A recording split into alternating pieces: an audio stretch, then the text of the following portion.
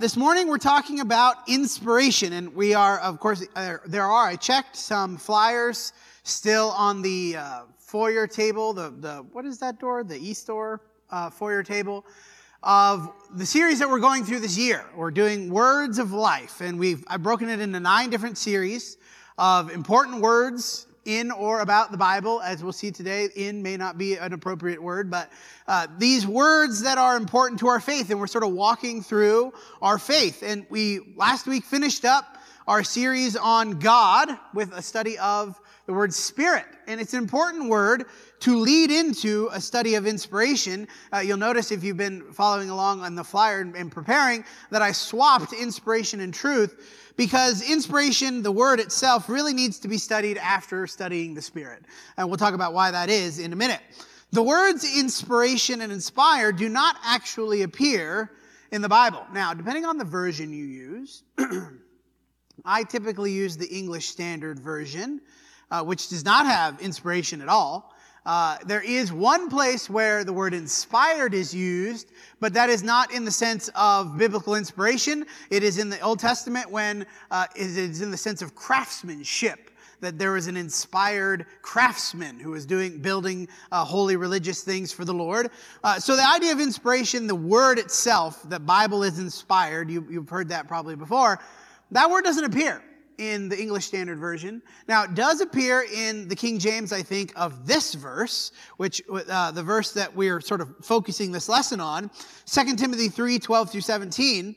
Indeed, all who desire to live a godly life in Christ Jesus will be persecuted, while evil people and impostors go from bad to worse, deceiving and being deceived. But as for you, continue in what you've learned and have firmly believed, knowing from whom you learned it, and how from childhood you have been acquainted with the sacred writings. The sacred writings connected to the word holy that we talked about several weeks ago. Holy, set apart for divine purpose. In this particular case, it is writings that are set apart for divine purpose, which are able to make you wise for salvation through faith in Christ Jesus. And here's our word. All Scripture is breathed out by God. In the King James, I think it does have inspired, but that word does not appear in most of the other translations. All Scripture is breathed out by God and is profitable for teaching, reproof, for correction, and training in righteousness, that the man of God may be complete and equipped for every good work.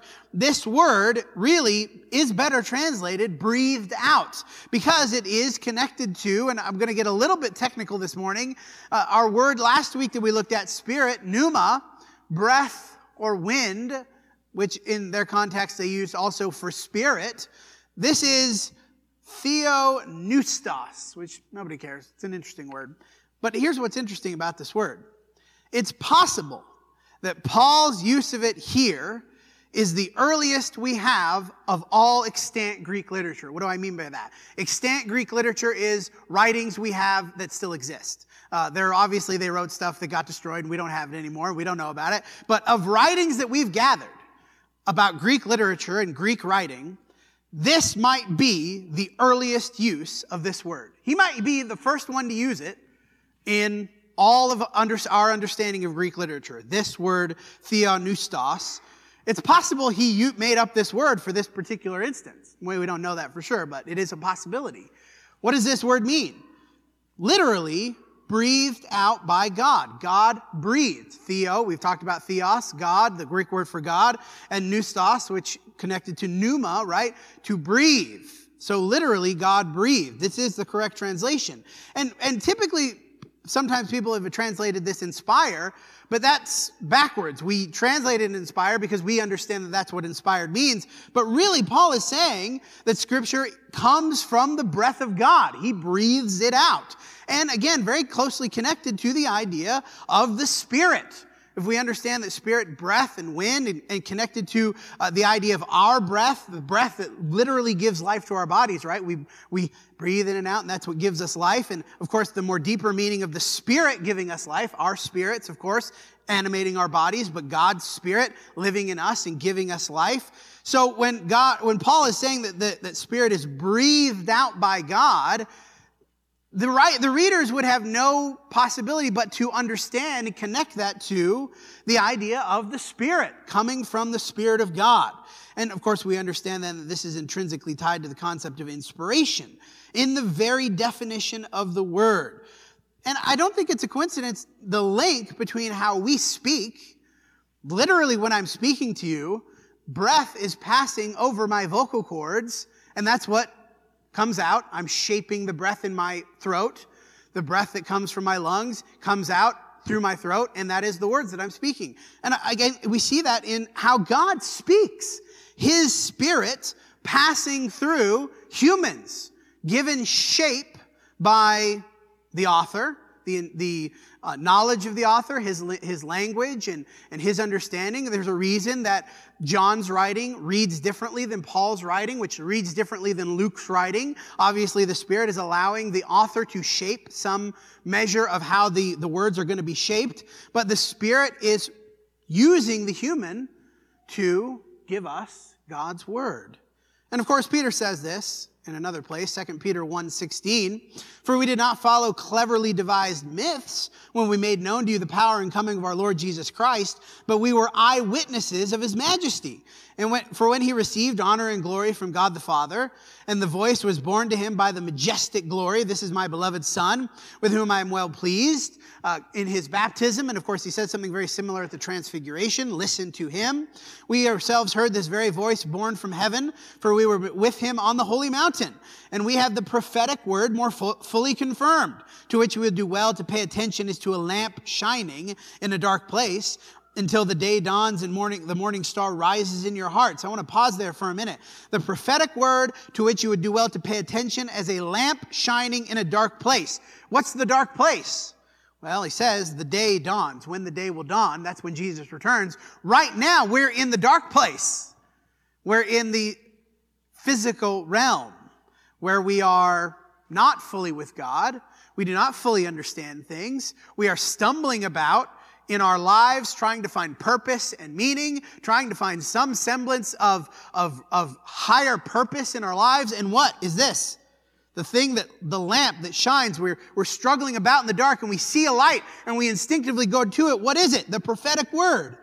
Knowing this, first of all, that no prophecy of Scripture comes from someone's own interpretation. No prophecy was ever produced by the will of man, but men spoke from God as they were carried along by the Holy Spirit. This is a foundational idea to our faith, isn't it? Because we understand and trust that the things that we are told in Scripture are true. What does it mean then? How does the Spirit carry people along? Now, Paul uses the idea of breathed. God breathed. Peter says men spoke as they were carried along by the Holy Spirit. A couple of ways this happens, at least the ways that the Spirit tells us this happens. Of course, the most obvious, I think, basic inspiration through dictation. That is, the Spirit literally tells the people what to say, and then they say it. Of course, the prophets are full of this. We'll read a couple of these. Jeremiah 7:1-2. "The word that came to Jeremiah from the Lord, stand in the gate of the Lord's house and proclaim this word," and then he goes on to say what he's going to say. Ezekiel, a similar thing in Ezekiel 6:1, "The word of the Lord came to me, Son of man, set your face towards the mountains of Israel and prophesy against them and say," and God's just telling the people what to say, right? He's just telling the prophets what to say at this point.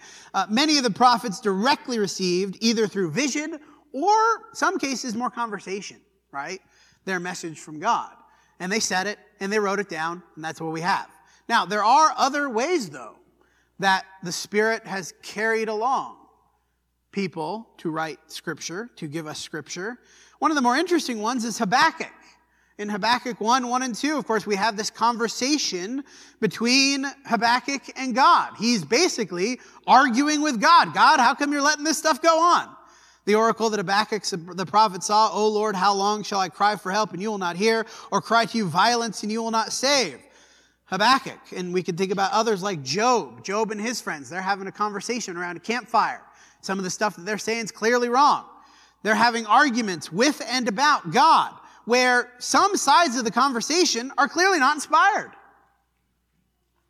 But God's answers, of course, are. And Habakkuk, as he writes down these things for us and for for the people of Israel, and then, of course, we have it later, I'm not sure Habakkuk's questions were inspired. I think Habakkuk's just asking questions that he's upset about, things he doesn't know. And God gives him his divinely inspired answer. And then, of course, God makes sure that Habakkuk writes it down all correctly. What about Luke? Luke 1:1-3. He seems to be more involved, not really directly inspired in the sense of God just tells him what to say, but Luke says there's something else going on here. Inasmuch as others, many have undertaken to compile a narrative of the things that have been accomplished among us, just as those who from the beginning were eyewitnesses. That's what Peter was saying, right? We saw Jesus. Luke maybe probably not, but he's talking to them. And ministers of the word have delivered them to us. It seemed good to me also, having followed all things closely for some time past, to write an orderly account for you. Luke clearly does extensive research. He interviews. He talks to people. He probably gets a lot of it from Paul. He probably gets a lot of it from Peter. Of course, he's traveling with Paul for quite a bit. He's on the ship with Paul. We talked about that in our study of Acts. Maybe the Spirit inspired his research. You ever thought about that? The Spirit doesn't just have to inspire what Luke writes. Maybe the Spirit nudged him, hey, Luke, you need to talk to Paul. Luke, you need to go talk to this guy. Luke, you need to go find this account. As he is researching and trying to understand, to give an orderly account of the things that happened, the Spirit doesn't just have to work in literally him writing the things on the paper, because we know, of course, that God's Spirit is much more powerful than that. Ecclesiastes 12:9-12. Besides being wise, the preacher. Now, I want to pause and note for a minute. The preacher is probably Solomon, and he says some stuff in Ecclesiastes that really do not fit with what the rest of the Bible says. He says some stuff that is just plain wrong about death and about life after death and about the meaning of life. Solomon is struggling and he's striving and he's pondering. And it comes to the end of Ecclesiastes 12, and it seems like there's this third person. It's not the preacher anymore, but rather somebody has compiled the words of the preacher. Besides being wise, the preacher also taught the people knowledge, weighing and studying and arguing, arranging many proverbs with great care. The preacher sought to find words of delight, and uprightly he wrote words of truth. The words of the wise are like goads, and like nails firmly fixed are the collected sayings. They are given by one shepherd. My son, beware of anything beyond these. Of making many books there is no end, and much study is weariness of the flesh. This is probably the case with several places in the Old Testament. We can think about the end of Deuteronomy, when somebody writes about Moses' death. Well, that's not Moses. Moses is dead. Even though Moses wrote most of Deuteronomy, here again we see that even though Solomon is struggling and he's saying some things that he doesn't understand, and he's in some ways despairing because he has lost his purpose in God, and so he's lamenting, the animals and the man, we all die and we all go to the same place. He says that in Ecclesiastes. We know that's clearly not true, but the Spirit could have easily inspired a future editor, somebody to compile these sayings of the preacher, somebody to gather these specific preachings as a warning for us. This is what happens when you don't follow God's purpose. This is the madness that will ensue if you go down this path of reasoning. Might the Spirit have inspired somebody to collect these specific things? So we understand ultimately the Spirit of God used many methods to cause people to write what he wanted written. It's important for us to understand that. As you're studying Scripture, there are things in the Bible that are not true. Inspiration only says that somebody actually said those things.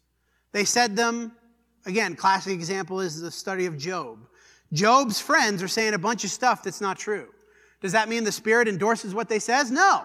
That means the Spirit inspired the writer to record those incorrect things that were said so that we would understand that they're wrong. And as they're arguing and they're debating, and Job's friends, they keep saying, oh, Job, you must have sinned. Oh, Job, you must be a horrible person because all this bad stuff happened to you. Oh, Job, why don't you just admit how bad you are? And Job keeps saying over and over, no, I didn't do anything bad. I didn't sin. I'm not a bad person. Why is this happening to me? And we have this collected argument. Inspiration would tell us the argument really happened, but ultimately we know that some of those guys were wrong, and words were recorded for us so that we would understand their error. Ultimately, the promise of Jesus still stands supreme. And this is the crux of inspiration. John 16, 12 through 15. This is, of course, Jesus talking. I still have many things to say to you, but you cannot bear them now. When the Spirit of truth comes, he will guide you into all the truth. He will not speak on his own authority. Whatever he hears from me, whatever he hears, he will speak, and he will declare to you the things that are to come. He will glorify me, for he will take what is mine and declare it to you. All that the Father has is mine. Therefore, I said that he will take what is mine and declare it to you. How did the Spirit declare the things that are to come? Even if we don't understand the exact method, and we understand some of the methods, he just told people what to say. He told people who to talk to. He probably guided Luke in his research. He guided Habakkuk in his argument. He guides editors to gather certain writings for us. But do you trust the promise of Jesus? When he tells, in this case, the apostles, the Spirit will come and he will guide you into all the truth. And he will tell you what to say. And your words will not be from you. They will be from the Spirit. And Paul clearly seems to think that this comes to pass. 1 Corinthians 14, 36 through 38. Was it from you that the word of God came? He's talking about some sin that they have in their lives. Some things that they're doing that are not good. And we understand that that comes from what? That comes when people put their own words on the same level as God's word. That's where sin comes. When corruption and difficulty and struggle come because we put our ideas on the level of God's ideas. Was it from you that the word of God came? Are you the only ones that it has reached? And what's the implied answer? Of course not. Don't be dumb. If anyone thinks he is a prophet or is spiritual, he should acknowledge that the things that I'm writing to you are a command of the Lord. If anyone does not recognize this, he is not recognized. He's not recognized by who? Well, you might say by Paul. But if the things that he's writing to the people are a command of the Lord, if Paul doesn't recognize him, the deeper implication is what? That the Lord will not recognize these people. The final conclusion to any discussion of inspiration. These words, compiled by humans, written by humans, using the language of humans, using the thought patterns of humans, do not come from humans.